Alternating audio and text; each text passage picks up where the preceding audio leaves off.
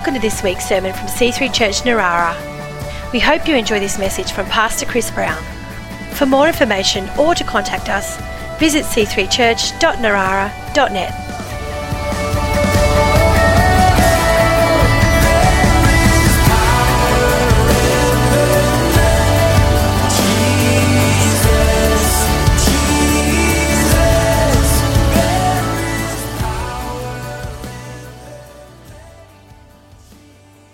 Now, we started talking last week about relationships, and I want to continue along that vein. We said how it's good to be busy, it's good to be active and involved and effective and industrious and accomplish things in life, and especially in church life. Beginning of the year, you had Erin up here earlier saying, hey, you can always sign on to the children's ministry, and there's other people that love to have people serving in volunteer teams, but there's no point getting all our responsibilities set unless we've got relationships as a foundation.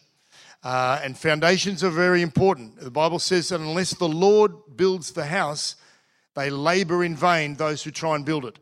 In other words, you're wasting your time building something if God hasn't helped you build the right foundation for it. And you haven't got your priorities right and your motivation right. And so God helps us to build a life. And a good, healthy life has a good, healthy foundation.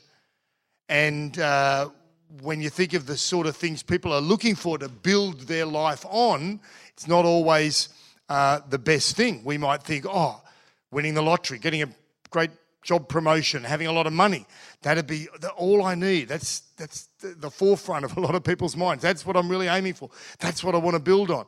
Or high intelligence, or a great education, or stunning good looks, or all sorts of things that people value aren't necessarily the best foundation. But relationships are very important as a strong foundation for a healthy, good life. And they don't come easily or automatically. You've got to invest to get anything out of life. The good things in life are, just something we buy into, invest into. Everything of value has a price tag, costs you something. And we've all got time, talent, and treasure to invest. That's our resource that we've all got. And again, you can easily invest that into driving that career up the ladder, or material possessions, or hobbies, leisure pursuits. I mean, look at the country we live in and the weather that we have and the beaches and I'm all pumped. I want to get a jet ski. We went down, Ella and Caleb got this lovely little beach near them at Edelong, and I look out there's no surf, but there's a jet ski. And I said to Luke, what do you see? Luke goes, a jet ski. I'm like, yeah, it's a jet ski. It's well, get a jet ski. And Frosty hates them. Yeah, fishermen hate them. Yeah, right. All right, well, I'll take up fishing. Oh. Now, if you're a good fisherman, you can actually catch something. But for me, that's so boring. It's just watching a piece of string in the water for an hour and then going home and getting sunburnt. It's terrible. But, hey, we've all got a lot of options. If you know how to fish, that's great. If you know how to sail, where's Woody gone? Champion won a thing. He's out with the kids. He, won a competition recently. So there's lots of great, activities. Motorcycling at the top of the list. But the best thing you'll ever pursue or invest in is not just your leisure activities or your career or whatever, but it's relationships. And of course, last week I talked about the number one relationship we can have is in God himself. He's made it incredibly, amazingly possible for us to actually have a relationship with our Creator. He is not distant and angry and ethereal and, out there, but he's come. Jesus has come, and he's come to wash away our sin, break the barrier that exists between us and God, and we can have a relationship with him. So that's amazing. And then today, I want to talk about people. Because in case you hadn't noticed, there's a lot of them, and we are going to be in relationship in some sense with them in any case, so we may as well try and work on having good ones. Let's look at what the Bible says in 1 John chapter 4. Now, this is one of many passages that talk about how we can get along with people. And he says, dear friends, let us continue to love one another. For love comes from God. Anyone who loves is a child of God and knows God. But anyone who does not love does not know God, for God is love. God showed how much he loved us by sending his one and only Son into the world so that we might have eternal life through him. This is real love. Not that we loved God, but that he loved us and sent his Son as a sacrifice to take away our sins. Dear friends, since God loved us that much, we surely ought to love one another, to love each other. No one has ever seen God. But if we love each other, God lives in us and his love is brought to full expression in us. Wow. Like I said, it's one of many passages. In fact, that whole book, John the Apostle writes a lot about the love of God and how it flows into our life. And so many times we're instructed by God to love people. In fact, the word love is mentioned, I think, 13 times in just those few sentences that we read. And there's also some clues there as to how we can best love people, i.e., connection with God, relationship with God, love from God that flows through us when we just don't have enough love ourselves. And we've all had those times, where you feel, oh, Lord, help me. I'm running dry here, and yet we're still with people. There's no oil in the machinery of the relationship. Oh, Holy Spirit, come. Because things can grind against, friction can wear relationships down. So we need to draw on his love so that we can get along. And of course, when we get along with people, life is sweet. It's awesome if there isn't any friction or conflict, and we just, what do they say? I'm feeling the love. But here's the problem. People are difficult. People are people. I mean, it's easy to get along. It's easy to get along with God. That relationship is a no-brainer, because all you got to do is repent, believe in him, realise that, well, I'm hopeless on my own, so God, I'm sorry, but will you love me? Oh, wow, what do you know? He's just, God is love, as we just read. He can't help but love you. He's full of grace, mercy, forgiveness. You mess up, oh, that's okay. He's got more of it. And then you just follow him, and he leads you in the right way. So it's just this perfect no-brainer relationship. It's awesome, and he blesses you along the way. It's great. But unlike God, people aren't perfect, and far from it. That's why pets are so popular in Australia. It's kind of good and bad. It's kind of cute and sad at the same time. You know that Australia's got one of the highest rates of pet ownership in the whole world. 62% of Australian households have at least one pet. In total, are you ready for this? There are over 29 million pets in the country. That's more pets than people. They're taking over. There's nearly 5 million dogs. Some people even have reptiles. And it's not just Woody, the tough guy up here. It's his wife as well. They love him. The kids. In fact, be careful when you go out and I say, oh, enjoy fellowship in the courtyard. If one of those fake kids are around, they've probably got a snake, come out and give you a pet and a cuddle. I hope they don't today, but, they love their animals, their pets, their reptiles, snakes, No, look, I'm a dog owner.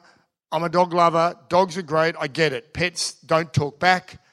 They greet you when you come home, wagging their tail or their fangs, just welcoming you home. And that's all good. But, sometimes it can be a little bit sad if people have found relationships with other people too difficult, they check out.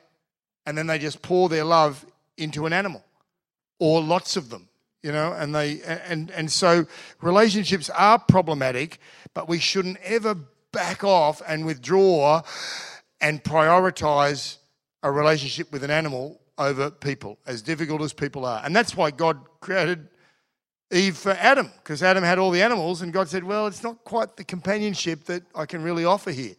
And so as much as we love animals, people are more important. They're more precious. We're God's highest creation. And so we shouldn't just check out of human relationships. And when you're so into human relationships, you benefit as well.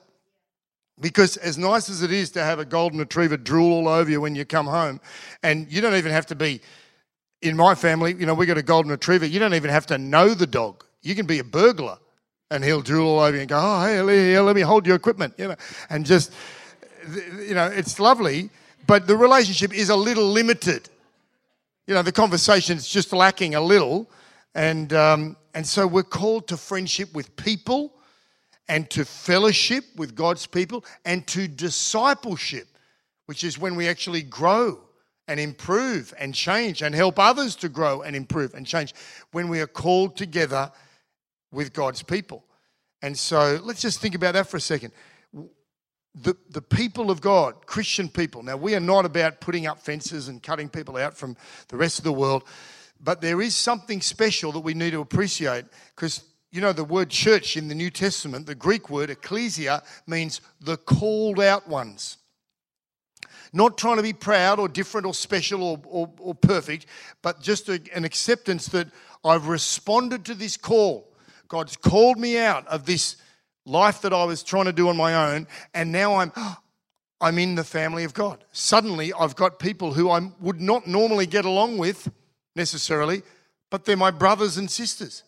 And you travel the world and go to a church, any church worshiping anywhere, all around the world today, people of all tribes and languages, and I've had the privilege of going into different cultures at different times, and this bizarre but spiritually understandable sense of, it's my brother. I've never even met him before. We can't even speak the same language, and totally different culture and all that. But there's kingdom culture. We have the same Father, and here we are in the Father's house worshiping, even though I can't understand anything that's going on. And so that's pretty cool. And that is the calling of God. And so when you believe in Jesus, you suddenly get put into this family, and you automatically have brothers and sisters to learn how to get along with and to do life with and encourage and have fun with. And of course, like all families, there's issues, there's challenges, there's conflict, maybe even a crisis. But like good families, we work things out. We stick together. We talk stuff out. We ask the Father to come and help us get along and communicate, and we move on. Now, this week, Ruth and I have become grandparents for the first time. It's very exciting. It doesn't seem that long ago that our adult children were little munchkins, and much as they got on most of the time, there were times, like you young parents would have, where your little kids, as cute as they are, can be naughty, disobedient, fighting with their siblings, and that's just a normal part of life. You don't tell your kid to, pack his bags just because he didn't tidy his room. Or if the kid does pack his bags because says he's going to run away. I remember my father telling me that he ran away. He was about 4 years old and he packed his bags. His parents were divorcing and a terrible upbringing. And he said he remembers packing his bags, and he had a little suitcase and he packed it and he walked down the street and he got to the corner of the street. It's like out of the movies, He literally said he got to the corner of the street and realised, bad move, nowhere to go. Turned around and his mother was waiting on the doorstep. Opened the door. All right, in you go. Yeah, welcome home. And so we families work it out. We hopefully don't run away, and that's the same for God's family as well as normal, physical, natural families. And there's a lot of talk these days about dysfunctional families. Well, every family's got some level of dysfunction, doesn't it? Really, you've probably all got stories about, let me tell you about Uncle so-and-so, and Christmas time can be a bit challenging and all that.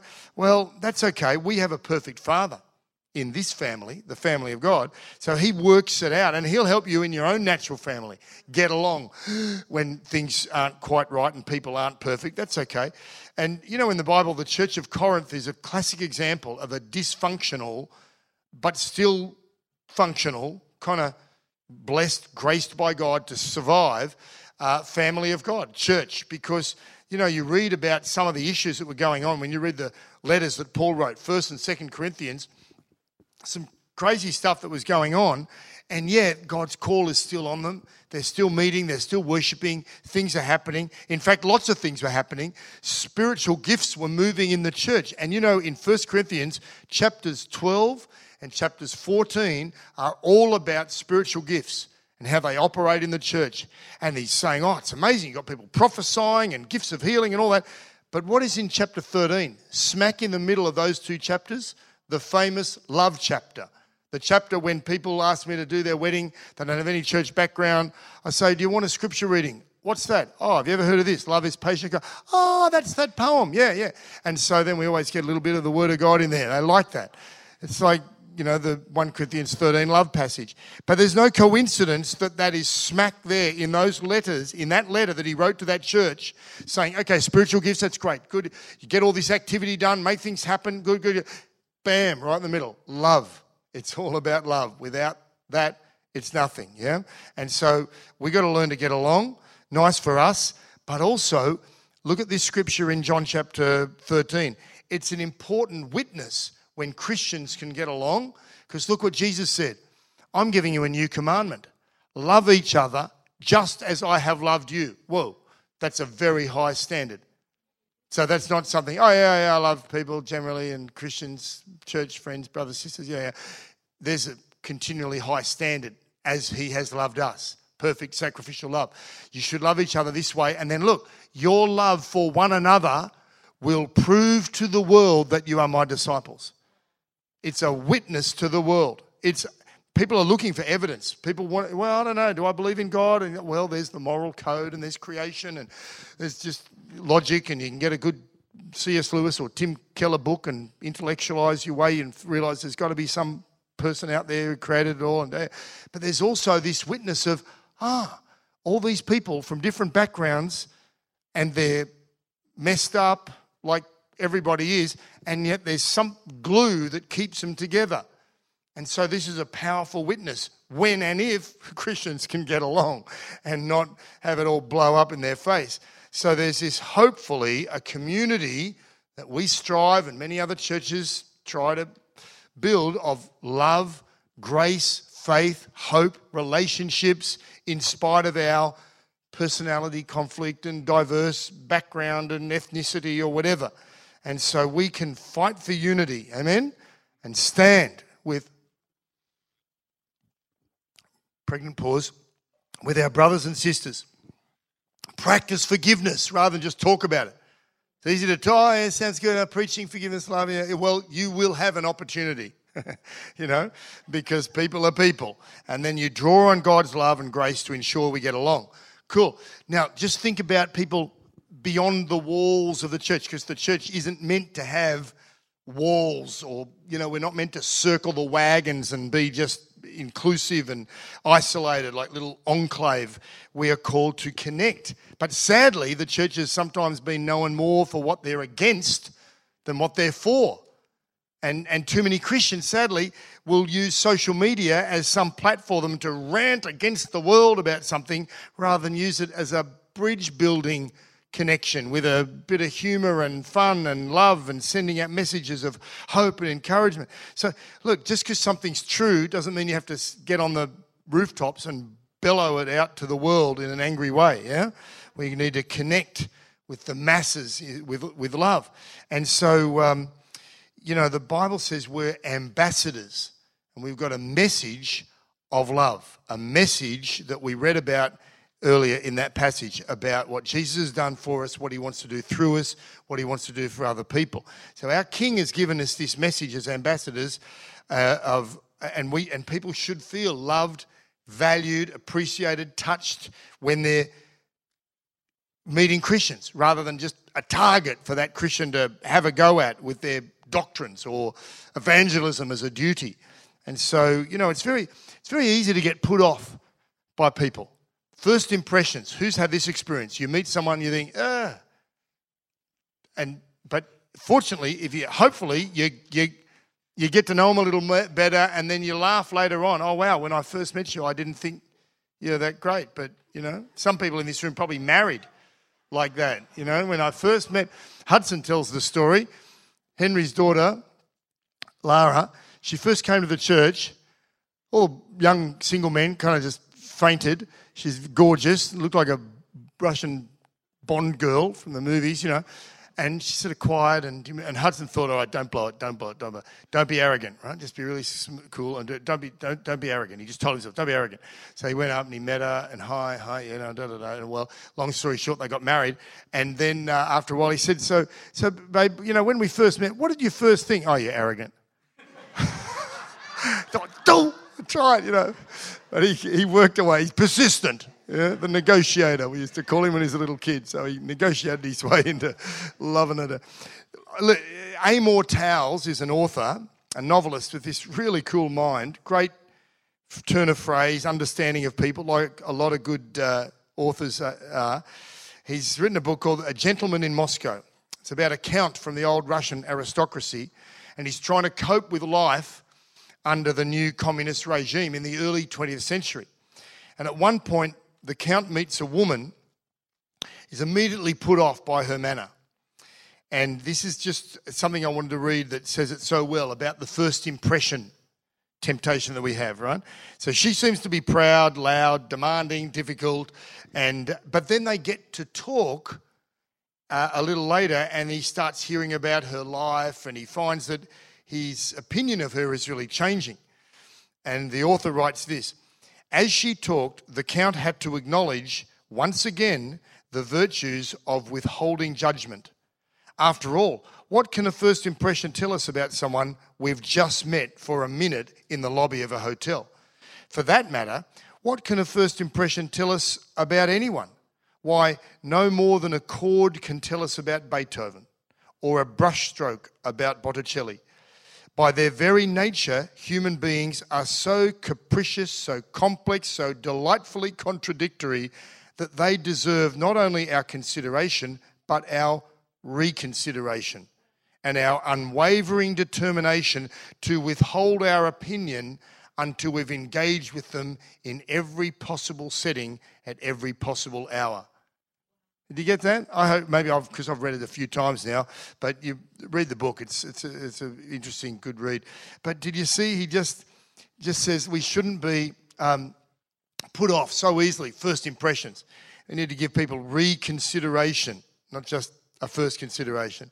And so, no matter how crazy, mixed up, potentially offensive, annoying people are at first impression, second, a million impressions.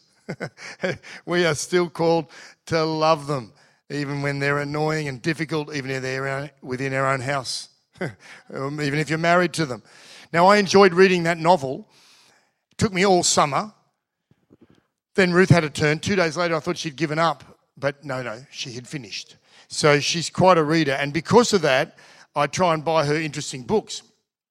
And I was up in the New England area, Uralla, where my family come from, little town up near Armidale, before Christmas. And I went into a second-hand bookshop and thought I'll try and find a book for Ruth. And I asked, and the guy there, this is my first impression story. Because this guy was an older, tall, dignified man, and the kind of guy you'd expect to run a second-hand bookshop, kind of highbrow. And I'm thinking, you're not in the city, you're not in Paddington, you're in Uralla. But anyway, I wonder, what, the rents are cheap. I guess no one's ever going to buy that. Anyway, and I said, oh, excuse me, do you have a religious book section? Yes. And I'm a red-blooded man. I feel like walking out, It's like, okay, he's going to make me say it, don't I? Would you mind showing me where it is?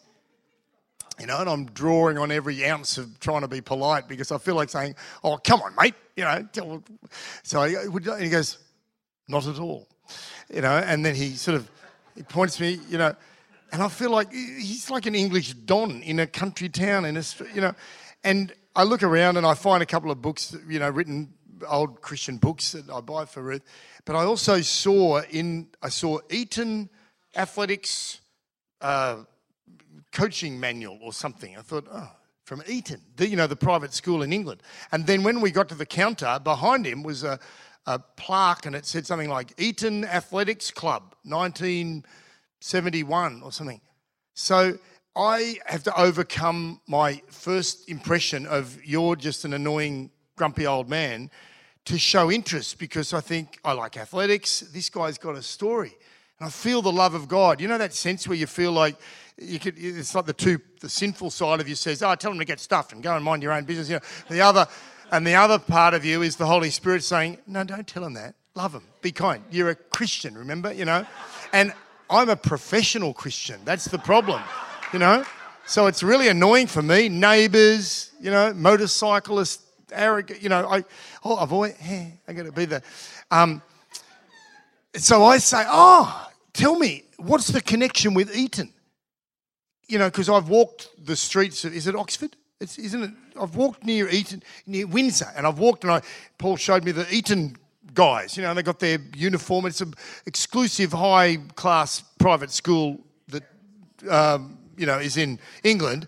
And this guy, anyway, it's a long story, but this guy taught there. He was a maths teacher, an Australian maths teacher, travelling around England, ended up getting this job, ended up, because he was an Australian, getting the athletics coaching job because they assume Aussies are athletic.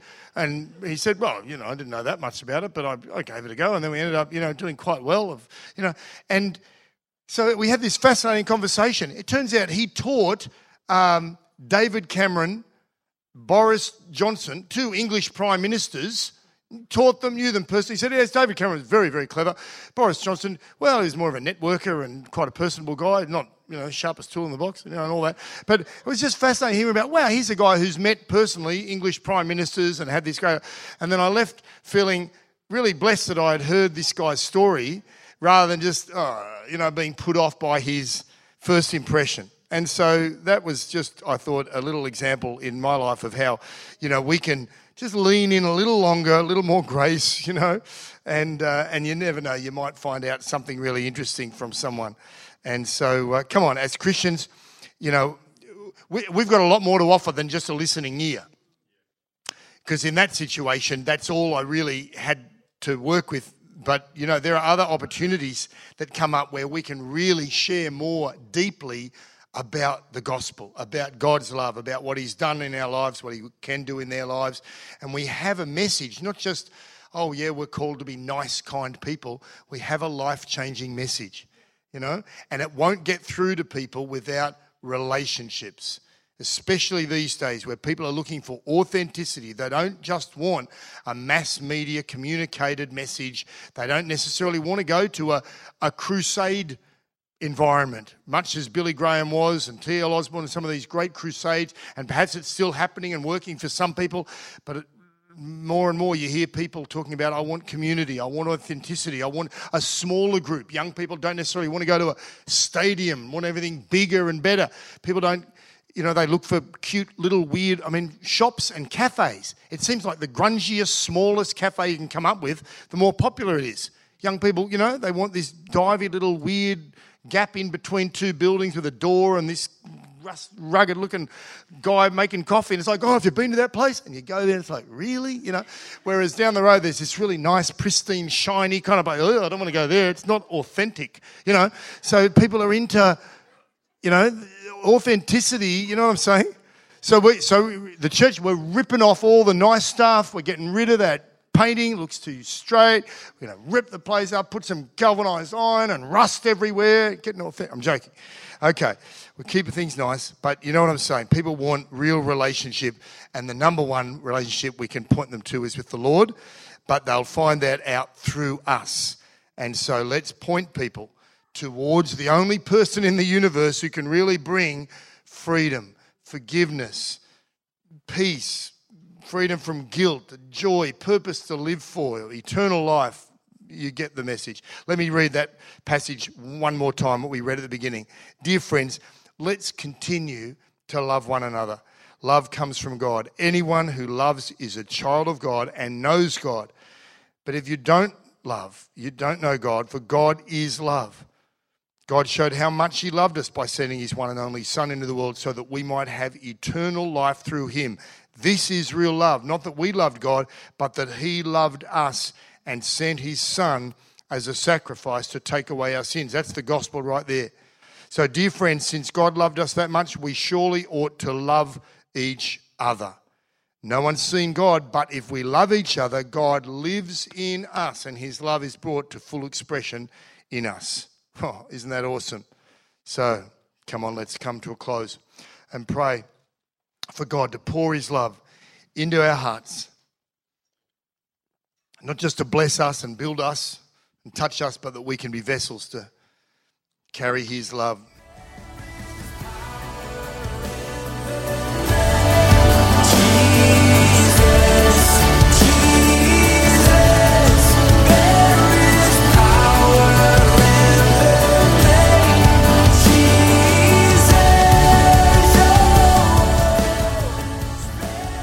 We hope you've enjoyed this week's sermon. For more information or to contact us, visit c3church.narara.net.